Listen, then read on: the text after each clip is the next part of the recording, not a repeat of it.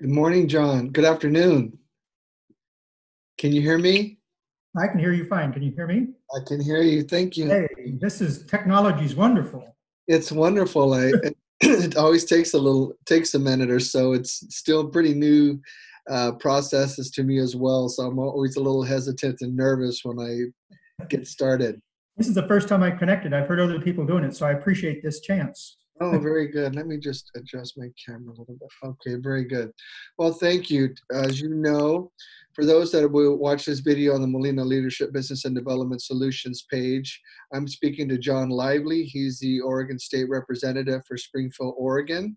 What is the full breadth of that geographical representation, John? So essentially, my representation is the city of Springfield. So each legislative district has about 65,000 citizens. Okay, And so that's mostly what the city of Springfield is today. So there's just very few pieces of the city of Springfield in the city limits that aren't part of my district, but otherwise that's it. very good. And for those that haven't had a chance to ever meet you or hear your story, give us a little bit about your history of political and community service here to the city. Sure. So I've lived in Springfield since 1963, graduated from high school, Thurston High School, and was always interested in politics during that time. So I was involved in student government, when I went to the Lane Community College and University of Oregon, worked in campaigns. And so it was just shortly after I graduated from college that I was approached by citizens of Springfield, some citizens to ask me if I'd run for the city council. Hmm. Not knowing whether I'd get elected or not, I thought it'd be a fun challenge. So my wife and I embarked on a campaign, and lo and behold, I was elected. Served on the city council, and while serving on the city council, was encouraged to run for mayor. Very It good. was the same situation, had no idea going in because I was relatively young and certainly unknown in the city of Springfield, whether I get elected or not. But my family and I, a lot of friends, just knocked on all the doors in Springfield and was elected mayor. And so served as mayor till 1986. And at that point, made a decision. I had young children, and the 80s were a difficult time in Yeah. Springfield, a lot of places, and there was a lot of pressure on my family. There was things that were very unpleasant that happened. And I made the choice to get out of elected politics at that time when my kids were young, but stayed involved in the community in a lot of different activities. Everything nonprofit in this community I probably served on or supported at some point during all those years. Oh, very good. And so then after doing that, and then I worked in economic development for a lot of years where I got to know a lot of people and work with a lot of businesses and that. And so in recent times, when Terry Byer, who was the state representative at the time, Yes. Terry decided to retire, and her and Senator Byer approached me about potentially running, something I'd always wanted to do, but didn't think this was the time in my life that I would do it. Sure. But 3 tries on their part, they convinced me and my wife for me to run. So in 2012, I was elected, and I've served ever since, 2013 being my first session. Now, how long were you on the city council as well as mayor? So I was on the city council for 4 years, and I was mayor for 6 years. And so you were a fairly young man. What was your age at that time? So I was 29 when I was elected to the city council. And what was your educational background?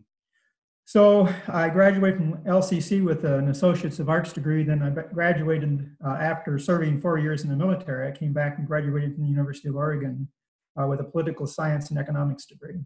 Now, what branch of service and what was your military occupational skill? So I was in the Army Security Agency, and so I enlisted to do electronic surveillance, but it turns out I'm colorblind, Oh, which wow. I knew before I got in, but they didn't think I was, but I was. So that didn't work so well. So I ended up in personnel management and Very good. spent my 4 years in the military working people through starting background investigations, Sure, assigning people overseas, doing those kind of things. sure. Did you get a chance to travel overseas at all?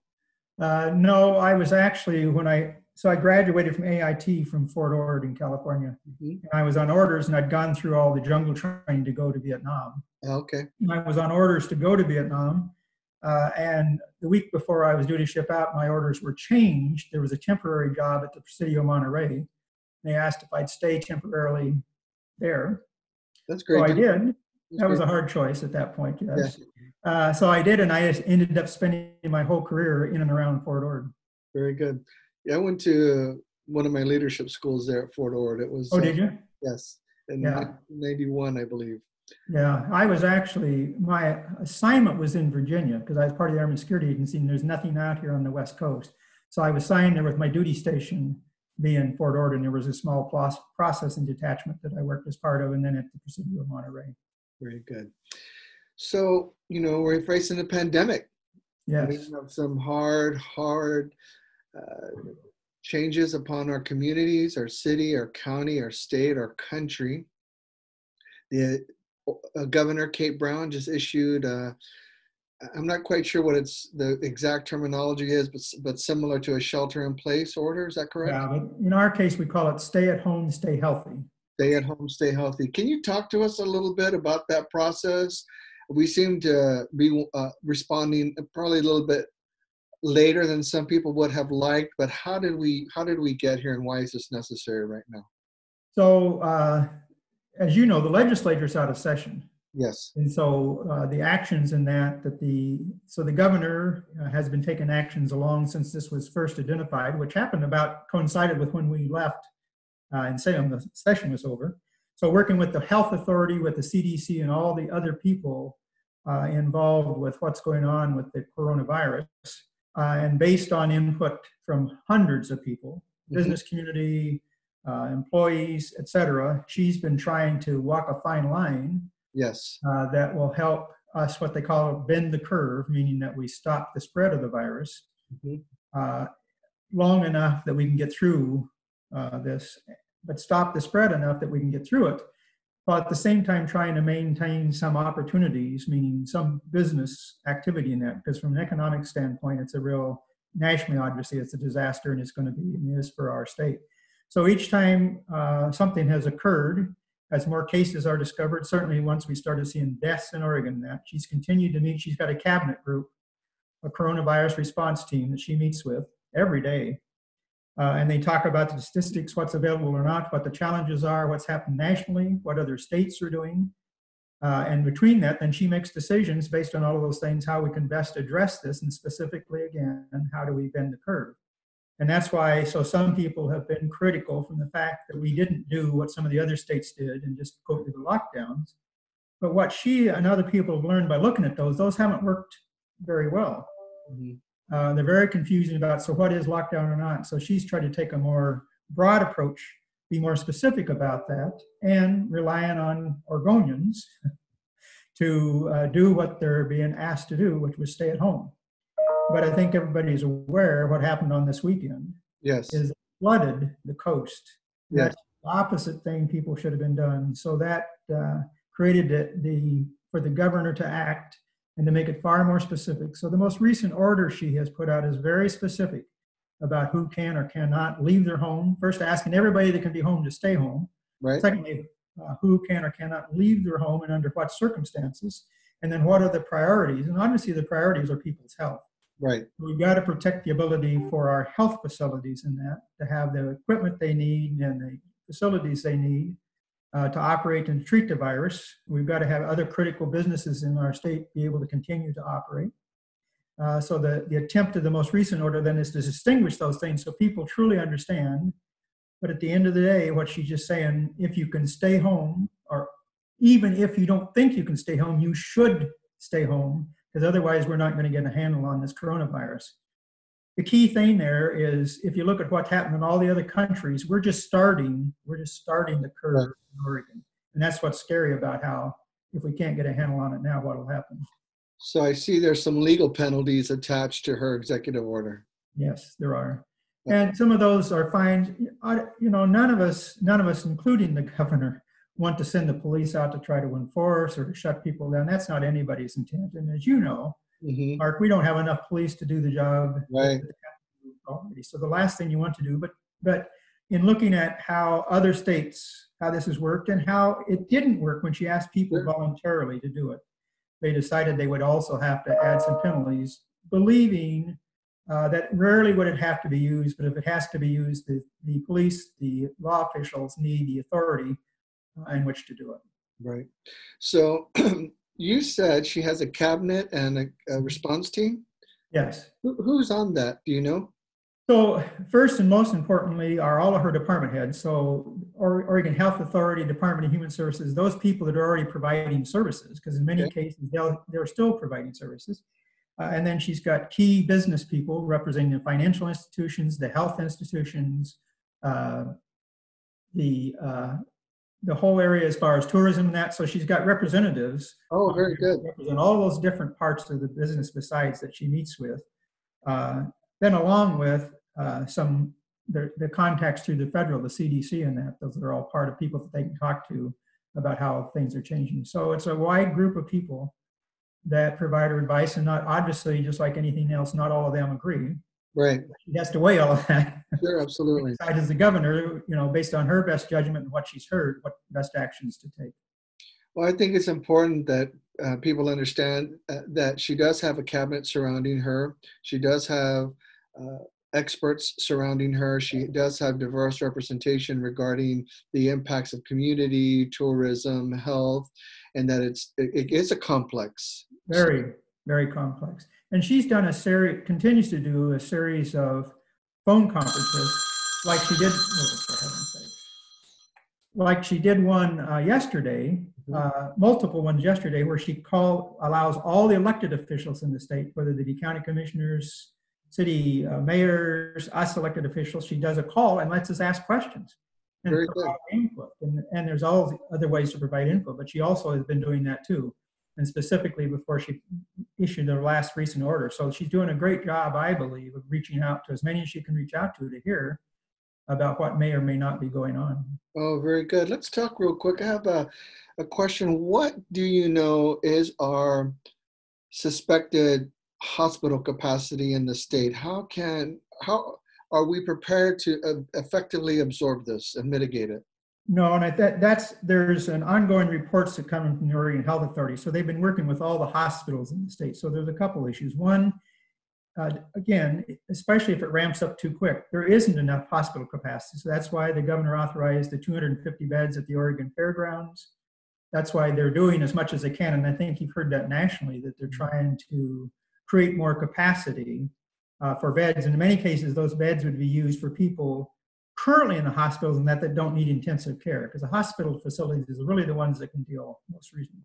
So there's an ongoing effort currently to do that. Also, they're looking for other facilities around the state that they can, just like they've done in Washington, places where they can create space for ill people in that, but not the critically ill. So they'll free up more space in the hospitals for coronavirus. The biggest challenge is rural Oregon.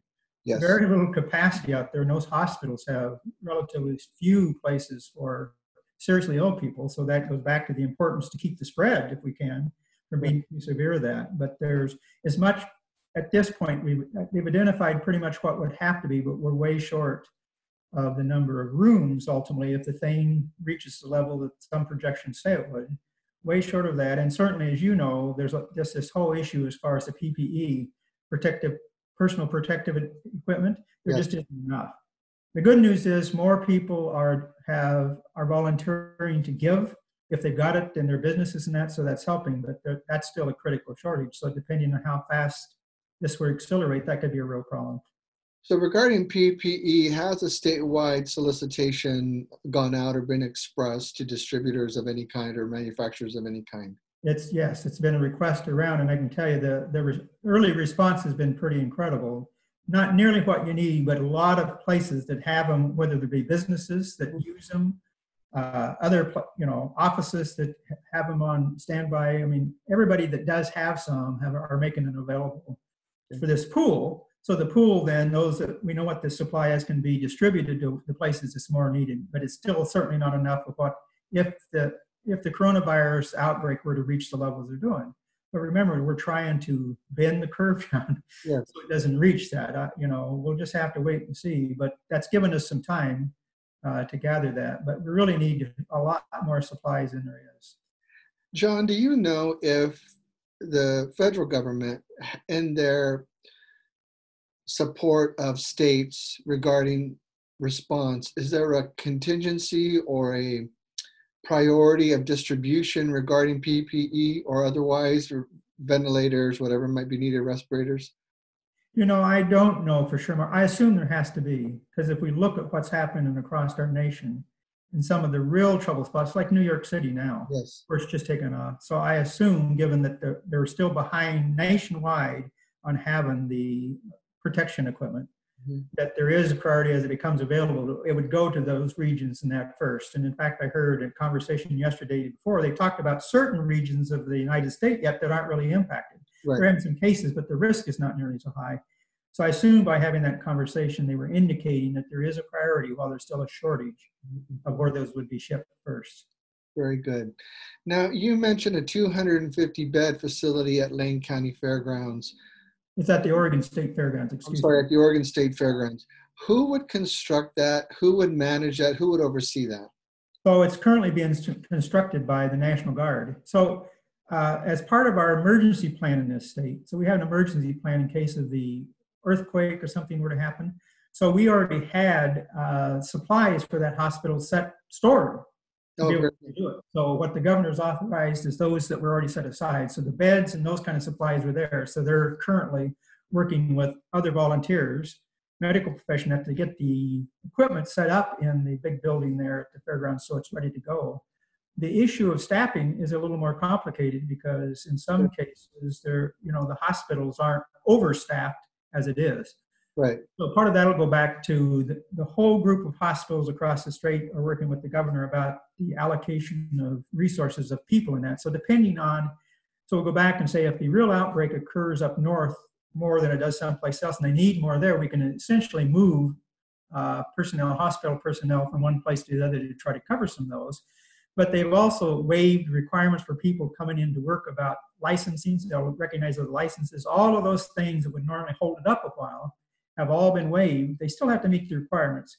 But so they could come in from other areas. So we go back to some regions of the United States that aren't having nearly so much of an outbreak. Nurses in that from those regions, technicians could eventually come out and also help. So they're working on those things, but there's no immediate solution to all of it. Do you know if there's anything being discussed or being considered at the local county level here where we live in Lane County for it? We have River Bend, we have McKenzie-Willamette. If we hit maximum capacity and overflow in those two facilities, do you know of any contingency planning currently that is being taken into consideration? I don't know one, though I know they're working. So I know the local health, being coordinated primarily through Lane County Health, since the counties are really the local health providers. So I know there is a coordination taking place there, so we know where those are at. And that's partly what's driven, as you know. So the hospitals are setting up tents and or other facilities outside to keep people out of the hospitals, Sure. screening and things, the same way of talking about how we get the testing done. So there is a lot of coordination going on to do that, but I don't know currently if there's plans in place if we were to reach that capacity here yet. Though I also know I've heard some conversations going on about identifying some potential other facilities in Lane County if we get to that point, but it goes back to the same issue. Where would we get the beds and all the other supplies? So all of that's still being discussed, but I'm not aware currently of plans in place to address it right now. So for those that are going to see this video later today and over the next several days, not everyone understands this separation of power, so to speak.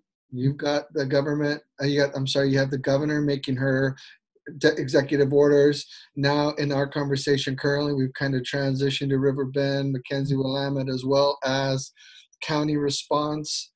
If someone doesn't really understand the separation of authority, the separation of power, services, and the economic infrastructure of each entity, what would you say to these people? Well, first and foremost, the governor's executive orders apply to everybody. Right. So whether they apply to the hospitals, all the businesses. So at the forefront, that's where it starts. So she is in charge, and that means public or private. So all of these orders do. So people can have comfort from my standpoint in knowing that there is somebody, a group of somebody, of people that are looking at it from that standpoint. And then it folds downhill from there because there still are responsibilities at the local levels. As you know, in the city of Springfield, Eugene, Lane County have been doing some things already, especially to help small business in that. So they have the authority, but all of that authority still has to be within the guidelines, the executive orders of the governor. So it has to be consistent. So the social distancing. So all the local jurisdictions in that have to comply with social distancing regardless, because it starts at the governor level. And Right. obviously, the governor has some things she has to comply with from the federal level. Yes. So that's how the system works. But in most cases, it's the states. But there's a lot of latitude within that for them to do. But everybody, I'm comfortable in this state that we're all aligned from a standpoint of respecting what the governor has to do and is doing, and making sure we're complying, trying to comply with that, and feeding the information back through the health authority, through the county health, who sends it to the health authority. So people are being kept informed. Doesn't mean at times something might not happen locally. It would seem a contradiction. But that won't be because people are deliberately doing it. That's still because there's so much happening so quick. It's just hard to keep it all coordinated. So county commissioners Mhm. manage the county, and they'll make those decisions that are service oriented and supportive of these executive orders to help the citizens of the county. That's correct. Local mayors and city councilors will also can enact, if they choose to, policies and services that are in support of the people within their jurisdictional boundaries, that work and coincide with county decisions as well as state decisions. So people can expect to see different uh, declarations potentially, correct, from the different levels. And that happened this weekend on the coast. So given what happened with people rushing to the coast, there were some cities on the coast, Warrenton being one of those, where they took emergency action and shut it down. And Oh, so I they didn't know. closed the motels and things and told people to leave. Okay. But that's consistent with what the governor has said from stand social distancing, stay at home. So that was all consistent. So while they had the authority to do that, they did that and in support of what had already been said, because they said, you know, people just aren't following the orders. Sure. But so that while they did it on their own, and some other cities are doing some of those things now, as I think people know Portland's still talking about even doing more, given the population there and how close they live together. But that'll all still be in guides to stay home, stay healthy, social distancing, all those same things the governor's already put out. Very good. So, John, what do you know, or can you elaborate a little bit on this no eviction policy, or people get behind in their rent, this grace period? Can you elaborate? I think for most of us, we're all a little confused and don't understand the specifics of it. Well, first, the governor has issued, again, another executive order that says people can't be evicted during this time. And so what that literally means, even if they get behind on the rent and that, the owners of the properties can't evict them. But that's not, by itself, that certainly takes care of the renters in the short time for their rent. Now, you and I know they may have, if they're not working, Right. and if they can't get unemployment, or even if they get unemployment, they're still going to have problems probably in some other areas being able to afford to do that, but that takes care of it. What the problem with that, one of the real problems of that is so many of the people that own these properties are small landlords. Yes. So if the small landlord's not collecting the rent, well, what about their mortgages? What about utility? Yes. It's very complex. So that's partly, so we have a joint committee on coronavirus response for the state, which is legislature, senators. So they're meeting currently to try to talk about how we address some of those things. So it's one thing to say you can't evict, so renters and that can't be evicted, but it's another thing to say how long this might last, and if it does, how do we make sure that the landlords don't lose their properties, Right. or other things. At the same time, you know, the utility companies have said they won't shut off utilities, so there are a lot of things going on. So even if they don't lose them, though, the other part of that problem comes, so how do you pay back? So you find some way to suspend it. Sure. Well, that's still due at some point. Sure.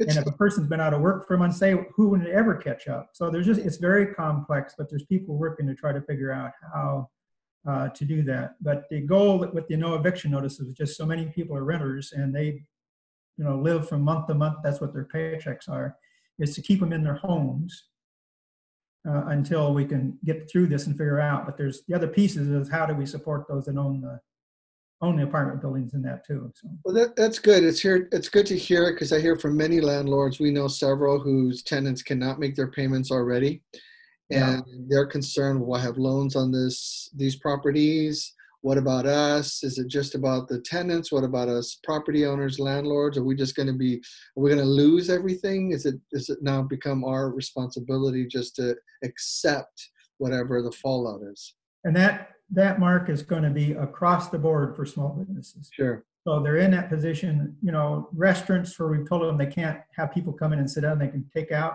Well, the decrease in their income is substantial, and they still have rent payments, they still have all those other things. So across the board, in most all businesses, that's going to be an issue. But the reality is they're not all going to survive. Yes, that's Regardless of what we correct. do at the state, or what they do at the federal government, there's only so much can be done. And Right. some of them were marginal. Our goal would be to help as many as we can. But I'm just going to go back to what I said earlier. The key is going to be when we get through this, however long that takes, then what's the ability to get to help them both survive and repay if their loans, whatever the condition of that is, all that money Mhm. that's in the system either has to be repaid or covered for. The Right. utility has to have its money to keep operating. Yes. So from my standpoint, that's going to be the problem. But it's going to be frustrating for all of us to see some of what very fine small businesses and people that just aren't going to be able to make it through this.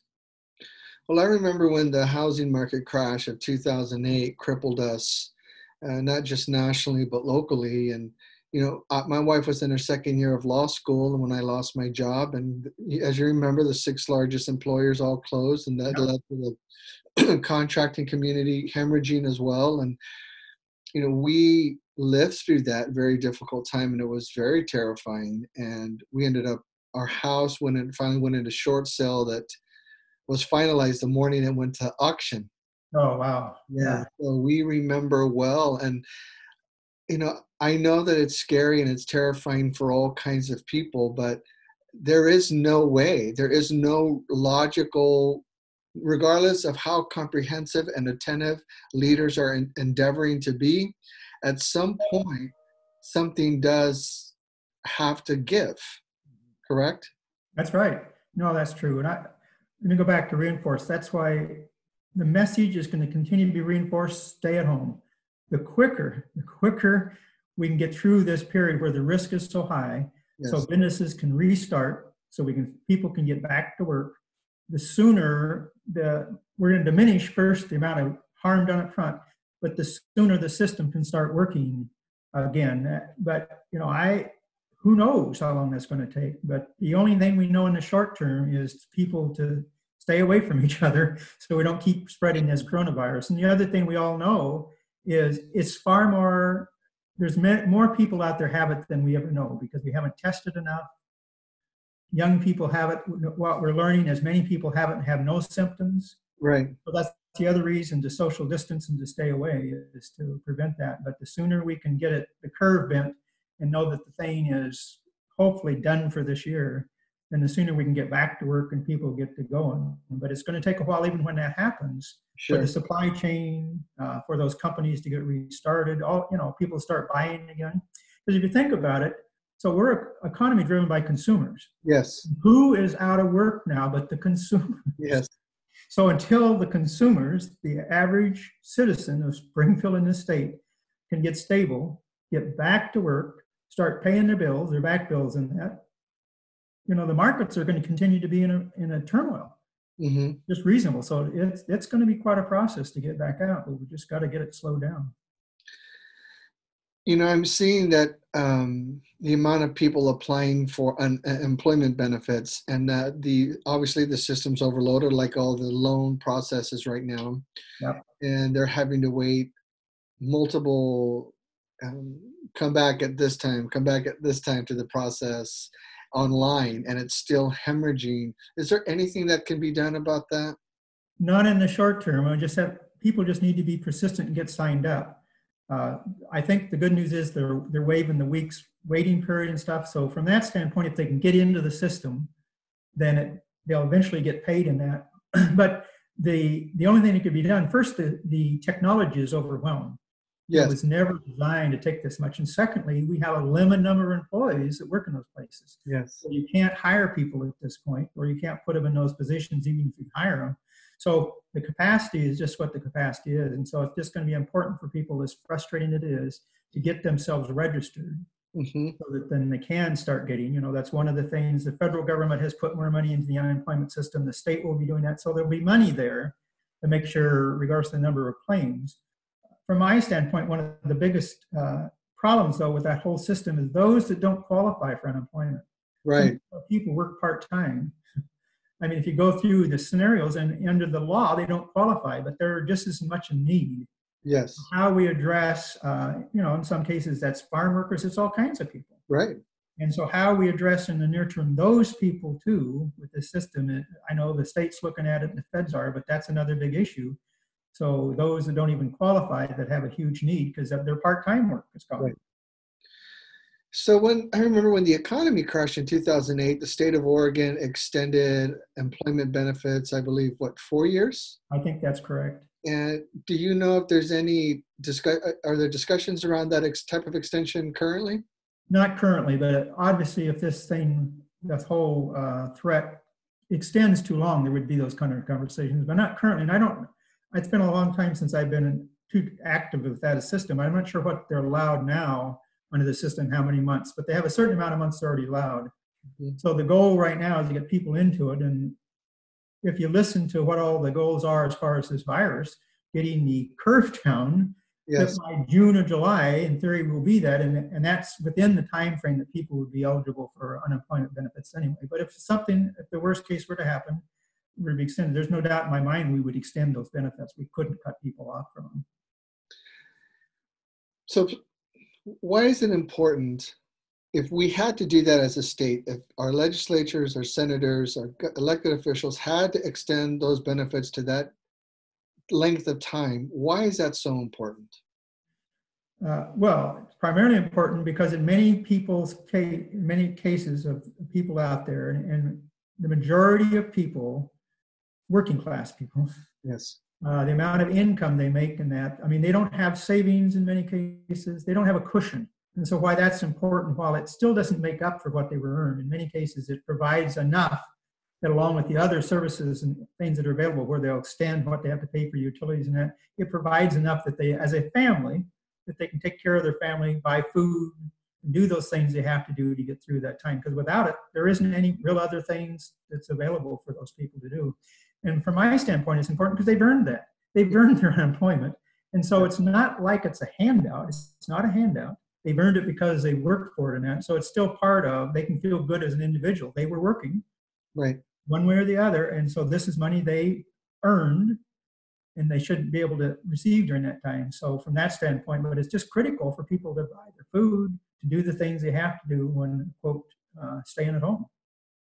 How would this might be a bigger question, a big question or too big of a question, but how would our state budget, how's it doing?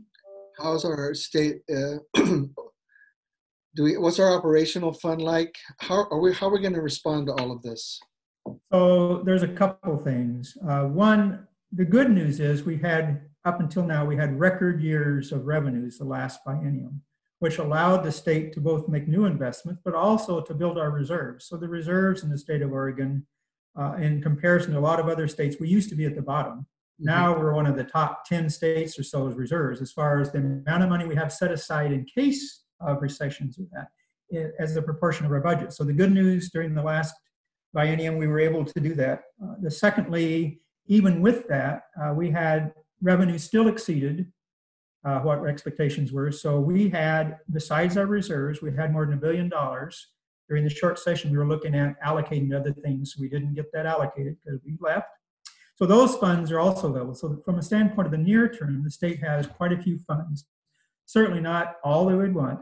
So the money, the $1 billion that was left over, yes, can be allocated now by the legislature. And we're talking about, that's what the special committee's doing, talking about how we allocate those and get them to the places that would help the most. The reserves, so the rainy day fund, and that takes action by 3/5 of the legislature. There's certain conditions under which those can be used, but they could be used, and that's what they're there to do. But the legislature would have to meet to do that. Mm-hmm. But from my standpoint, here's the caution with that. We don't know how long this is going to last. Right. And we know it's going to have a devastating effect on revenues in the future biennium. So the caution would be, while we have all that money sitting there now, and there will be a lot of pressure to spend a lot of it. Sure. If we spend a lot of it and revenues don't bounce back in the near term, and they probably won't, we could be in worse shape than in another year by having spent those reserves. So there's going to have to be a balance. Our next revenue projection will be made. That's when we'll start seeing what this is really impacting. But there's no question, since we're an income tax state and the majority of people out of work, mm-hmm, what's going to happen to income tax, our revenues are going to fall substantially. So we've just got to careful with those reserves while we have substantial reserves, that we plan to how they're going to get us through potentially the next several years Yes. if revenues don't bounce back as fast as we would hope they would. I think that's a critical part of this conversation that we don't always understand. People at my level, or citizens, or those just the general population. Well, you go to Salem. It's this big, beautiful building. Yep. So all of you guys must be making a ton of money. That's right. And you have all these benefits, and we don't understand really how critical. When I was down in South Texas, the state legislator, they talked about they had investments in minerals, oil, different things that they were drawing revenue from for the state, and they had a 50-year reserve of from their investments. Sure. What does Oregon have? Where are we investing to get our reserves from or potential income return from?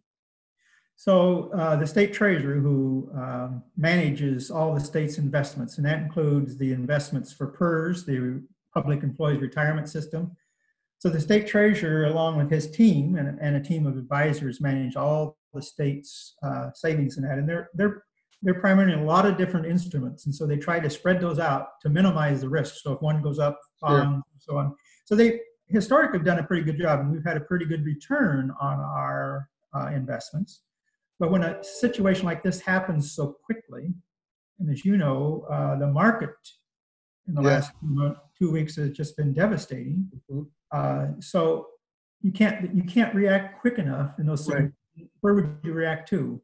And so let's talk about PERS for a second. So it's devastated PERS. PERS is 65 to 70% investments. That's what's in that account. And when the market crashes, like the market has, we're talking about billions and billions of dollars of new deficit in the PERS account overnight. Right. And so there's no way, there's not something else out there that you could move too fast, and if even you could, that can make that up in that short term. You can only hope that the long term, other investments in that work, that you can take other actions. And so that's the same thing with some of the other states' investments that we have, those savings that we have in our accounts. They earn pretty well during times, but when the economic market turns down like so fast that there isn't any immediate thing you can do to keep from your earnings diminishing pretty fast. And so how long that lasts, again, goes back to how big the crisis will be from an economic standpoint.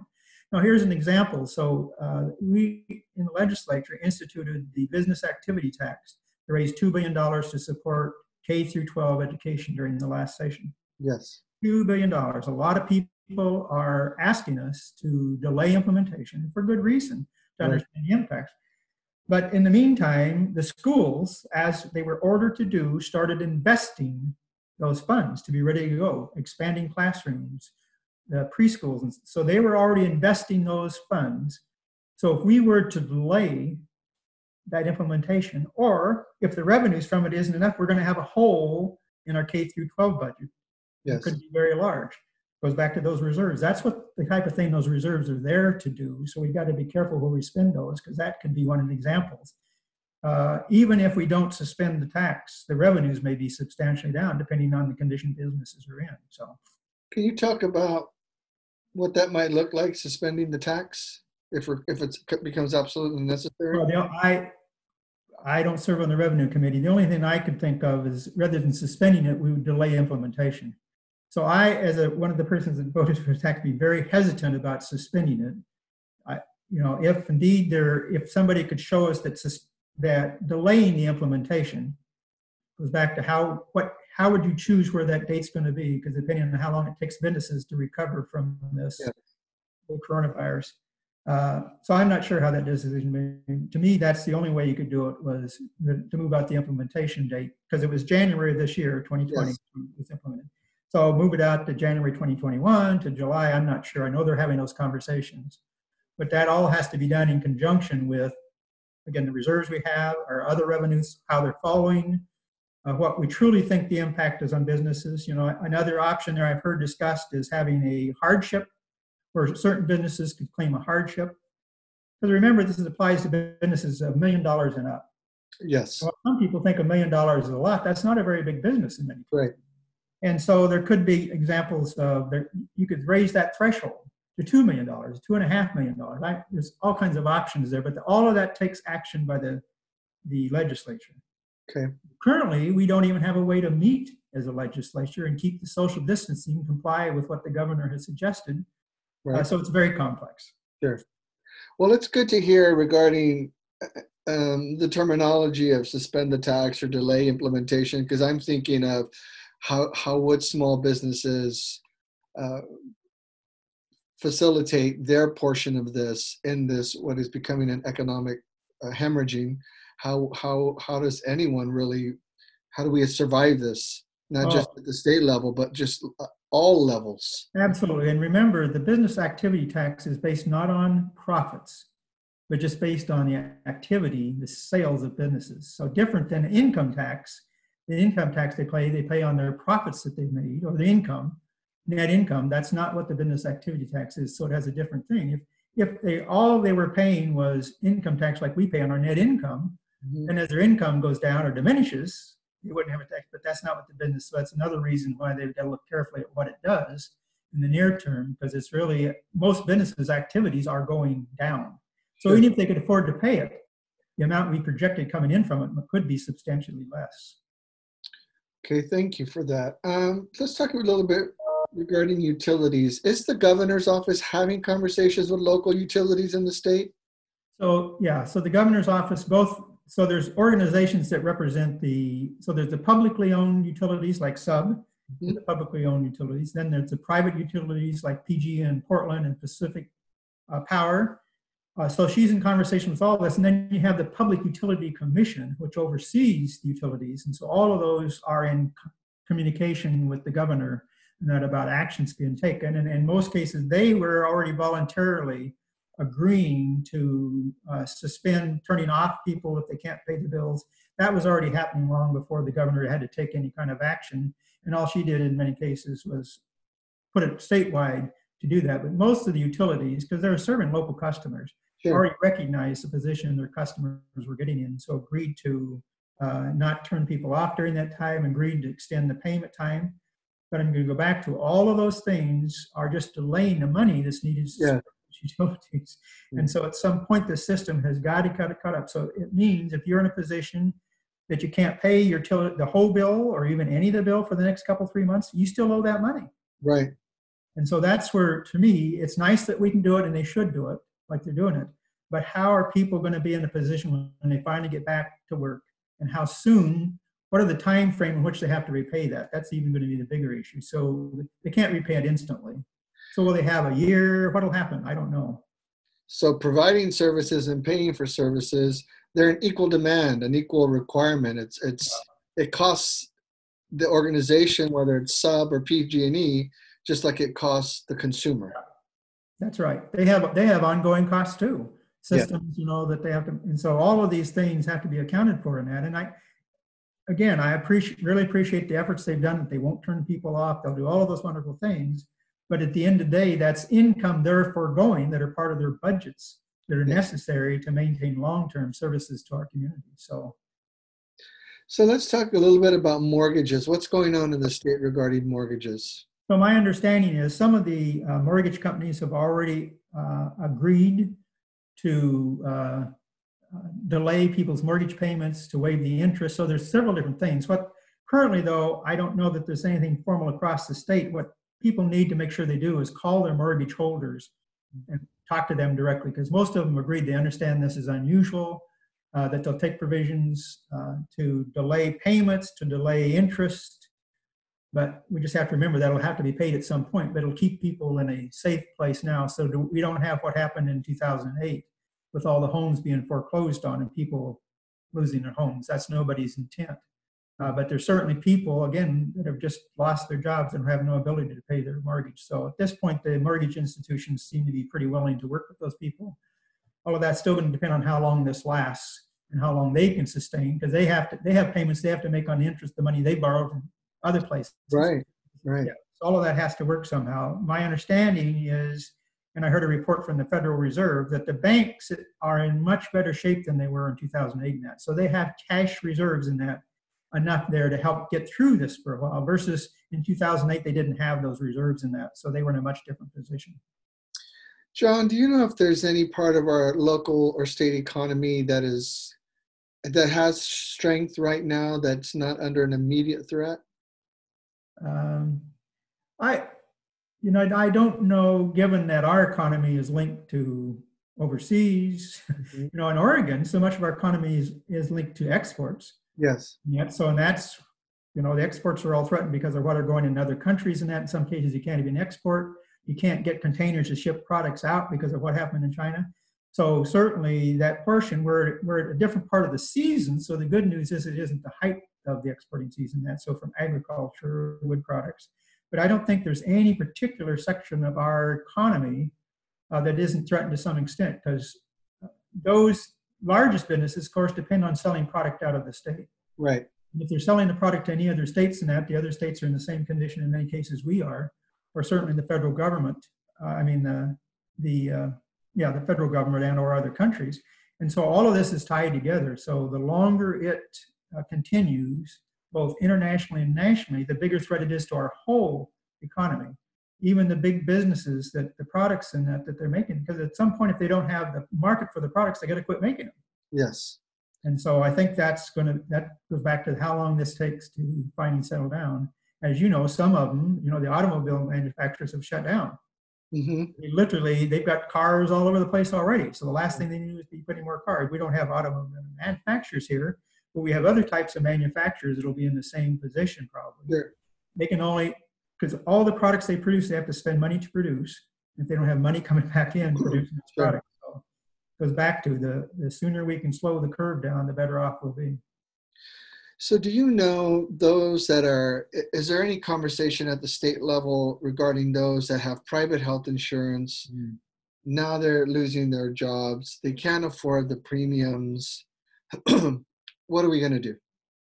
I haven't heard, doesn't mean there aren't, I haven't heard of conversations at the state level. There are some at the federal level. Part of what they're negotiating and some of the response to this is funds and able to help to address that. When I don't know whether that means buying insurance for people or how that would actually work. But I haven't heard anything at the state level other than there were some provisions to allow more people to sign up for Medicaid and that to reopen those periods and that to try to get people into those ultimately that do it. But otherwise, I'm not sure.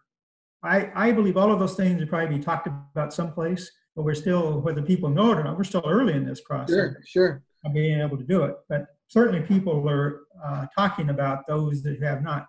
But even before this occurred, we were fortunate in Oregon that we had 90-some% of our people that had insurance. Didn't mean they could afford to use the insurance, but certainly in a case like this where it could be catastrophic, there would be coverage for those people. So those that are not are in the same position they were before, and the hospitals will not refuse to take care of those people. All that does, and they shouldn't refuse to take care of them, but they don't. They haven't historically. But that adds to the cost of the system overall. So those that have insurance have to pay more. Sure. So it's a vicious circle. But in the near term, we were covered pretty well in this state. I think we still are pretty well. But I'm sure there's other conversations going about how you help medical facilities cover those costs that people don't have insurance in that, so that we don't put all the burden there. Just a side question or a side thought, your opinion. Would the Oregon Health Plan be a viable option for all the citizens of Oregon? Some people have advocated and argued that when it was first implemented, Governor Kitzhaber at that time, kind of the long-term visions, it could be and would be. I think that's still a possibility. From my standpoint, the key goes back to how broad is the coverage? Because the Oregon Health Plan has some limitations on what people are covered for. And so that's part of how you hold the cost down. Sure. So whether that is a good model for everybody or not, I'm not sure. Cost is always going to be something that drives it, but it's a basic. So what we've done with the Medicaid and Oregon Health Plan are examples of things the state could do statewide potentially and make sure everybody has availability to it. But certainly during these times, none of that's going to occur. So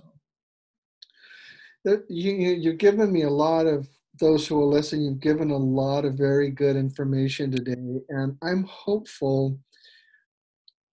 And there's a lot of pain, there's a lot of fear, and people are really concerned about tomorrow or the culmination or the collective tomorrows. yeah. But it sounds like, based on your information today, that as a state goes, functionally, as the state goes financially, as the state of Oregon goes structurally, we're sound. I mean, meaning we are here to, meaning our leadership.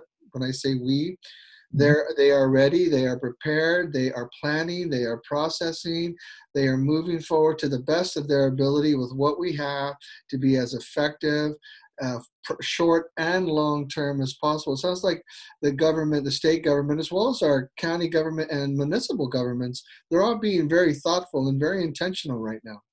I believe that's the case, and I believe it will continue to be. It doesn't diminish the fact that a lot of people are going to be hurt. Yes. It's just the fact that we can't respond to everything. But I think overall, we'll help minimize it and help as many as we can be helped. The key goes back to how long it lasts, because it certainly does it's threatening a longer term economic stability in this state, and that the longer it lasts in that. But I think given actions over the last several years and getting the reserves we have in the places and doing some of the other programs in place has really helped position our state to do something better. But if that curve gets too steep and our hospitals are overwhelmed, we're going to have the same problem a lot of other places have seen, because there's just so much we can do, especially in the short term. In your opinion, based on what you know, based on what we're facing right now, what can we as the citizens of Oregon, your constituents of the state, what can we reasonably expect when this is all said and done of where we're at right now moving forward? Well, I wish I had a crystal ball to know, but I think first, what we can expect is it's going to be a slower climb out than any of us want. I personally, given what we went through in 2008 and the types of businesses we have in the state, understand the types of business we have in the state. The state is full of small businesses. Yes. That is what employs the people in that. And they're the ones going to be the most devastated in what this is happening. Their chances to hold on. So from my standpoint, so the climb out is going to be slower than any of us would want in the state. From a standpoint, there's going to be people continue, and the demands for services, which are reasonable demands to help people during that time, are going to put a real burden on state budgets and local budgets. As you know, the cities have pledged some money for some loans for small business. Everybody's working to try to do this, but there's only so much funds there. So I'm concerned that the lift out is going to take us longer than we want to, and that means suffering. A lot of people are going to be. It's the key thing from my standpoint is people helping each other. Stay home, for heaven's sakes. I think that's important. But some of the things they've talked about, so our small businesses that can only do takeout now, so those people that can afford to order something once in a while and go take it out, that'll help. They don't have employees in many cases in that, but any little income will help some of those businesses survive. And if they can survive another month, it's more likely then as things turn around that they'll be here when we go back. So to me, it's really everybody helping to take care of everybody else, recognizing the best intentions. It's going to be a tough climb back out of this thing. So as our state representative, if anyone in Springfield wanted to reach out to you, how could they make contact with you? So the best way is to email at my rep. So it's rep.johnlively at oregongov. Oh, they changed my email address. Isn't that? No. So it's, sorry. I've had 3 emails since I've been in Salem. So it's rep.johnlively at oregonlegislature.gov. So that's if they went to the website, they could find you there as well. Find that, or they can call my state office. So we're not allowed in the Capitol, but I have staff, Andrew Hickerson. We keep up with the phone calls and that, and so they could call the state office, which is 503-986-1412. Are the 2 best ways to get, and we check those. I check my email multiple times a day. We check the phone and that so we can get back to people. So those in the near term are the best ways in which we'll be able to reach them.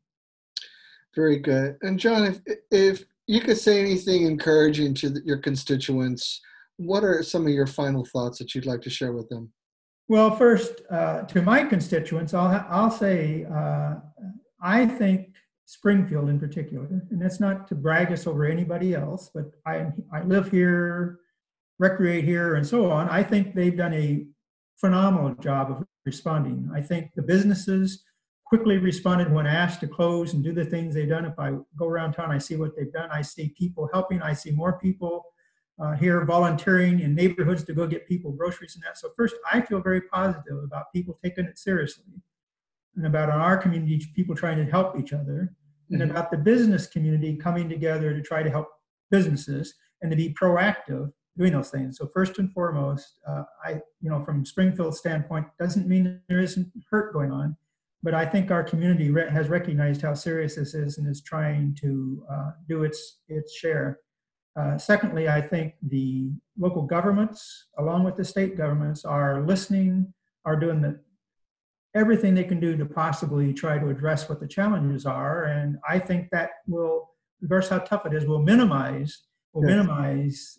the impacts on people, and certainly improve the aspects when we come back out of this to do it. But from my standpoint, you've got to believe that we're in it together, Mhm. and if we do what we're being asked to do, I think we'll all be the better for it at the end, and certainly feel better for what we've been able to help each other. But I'm encouraged at the local level, especially, but at the state level too, that we've got the right pieces in place. And I don't want to pick on somebody else's poorer, but if you look at the conditions that people live in the large cities in that versus how we live here in Oregon, we Yeah. just have some assets and things that help make us get through situations like this. We only have 4 million people in our whole state Right.